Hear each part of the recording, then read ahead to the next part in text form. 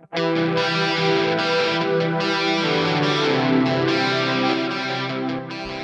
back to the Fourth Way Podcast. Today we are continuing our series on the Sermon on the Mount. As a reminder, the format is that I will be reading a sonnet I wrote as a part of my children's compilation, and then expound on the poem and discuss. The seventh sonnet I wrote is represented by the gem diamond. It covers Matthew 5:38 through 48, where it talks about an eye for an eye and how we need to love our enemies. Rubies, as most people know, are red, and they were thought of to offer protection and security to people.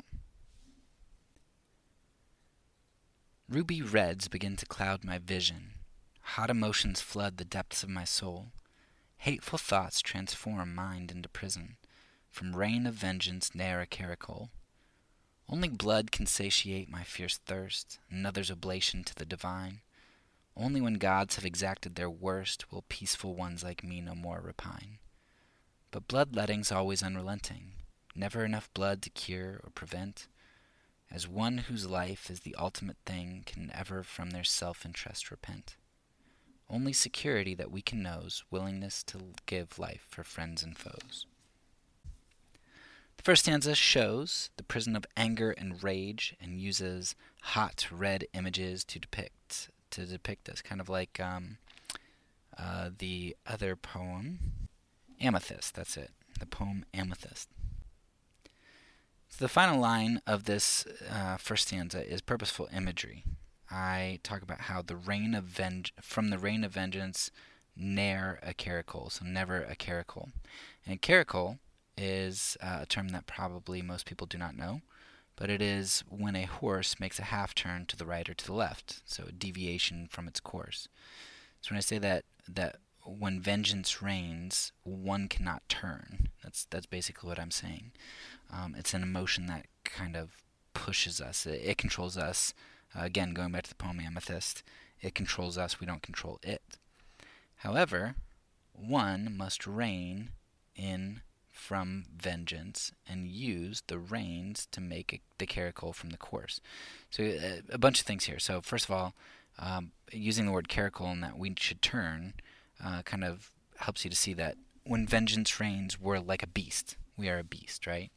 We're an animal. It's not human. But secondly, when to make a caracole, we must grab vengeance by the reins, as the phrase goes, right? To grab it by the reins, which is an expression that provides the imagery of a horse, right? You take the reins of a horse and turn it. But in the line of the poem, I talk about how vengeance reigns, R-E-I-G-N-S. So there's a lot going on there with beast imagery, horse imagery, turning, reigning, all that stuff. So vengeance towards another image bearer of God is doing one of two things. The first thing it could be doing is that it is offering a sacrifice that we think God wants. So there's somebody who breaks into my home and I think is a threat to me or my family, and I shoot them, I shoot the intruder. I'm sacrificing that intruder's life because I think that is a good thing. I think that that's something that God wants. And you might say, well, no, God doesn't want the intruder to die. But yes, he does. By shooting the intruder, you are saying God would rather have him dead than my family harmed. So we're willing to sacrifice somebody else for God, for what we think God wants. If you're going to say that God doesn't want the guy dead, then why would you shoot him? You'd just basically say that, yeah, I shot him, but God didn't want me to, and then therefore that means that was wrong. So you kind of have to pick one of those two courses.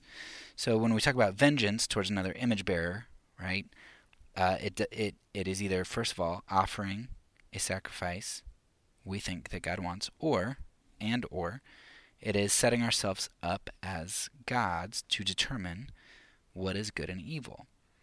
I can kill in the name of peace and say I'm peaceful, though my peace is only existent when others leave me in peace. So I get to determine the terms there. What does peace mean? How do I get that peace? How do I obtain it? Who is getting in my way, right?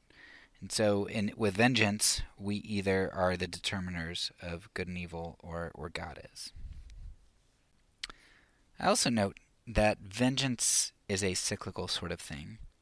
In the movie The Kingdom, if you listen to the first season on pacifism, the movie I referenced the movie The Kingdom there, and you can get more information on it.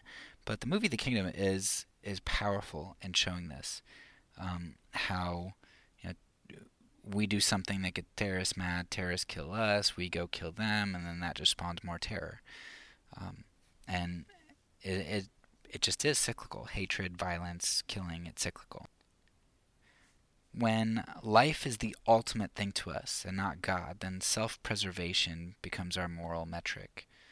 We see this in the consequentialism that pervades conservative Christian politics and the felt need for self-preservation at all costs, especially moral costs. We can sacrifice morality to accomplish something for God. Augustine, interestingly, was not pro-self-defense because he couldn't see how it could be done with love in your heart when protecting your self-interest. So to protect my possessions or something, or even myself, right? How can I do that without anger? And if I kill somebody in anger, then that's wrong. So Augustine, who was very much for just war, thought that at the hands of the state, that you could be indifferent and dispassionate, but not when you're protecting your own interests. So Augustine recognized the issue with vengeance and anger in killing as well. So ultimately, the only security and peace that we can have is in counting our lives as lost. There's a great Martin Luther King Jr. quote about that when he talked about giving up his gun, because he did try to get a permit or he did have a gun in his possession, and then one day he said, you know what, if I'm gonna be in a nonviolent movement, and if I really believe this stuff, I need to get rid of it. And he said when he counted his life as lost, he said he had more peace after he got rid of the gun than when he had it, because he'd finally counted the cost. And as Christians, we are called to count the cost, and that may mean the laying down of our lives and the willingness to do so. So that's all for now. So peace, because I'm a pacifist. When I say it, I mean it.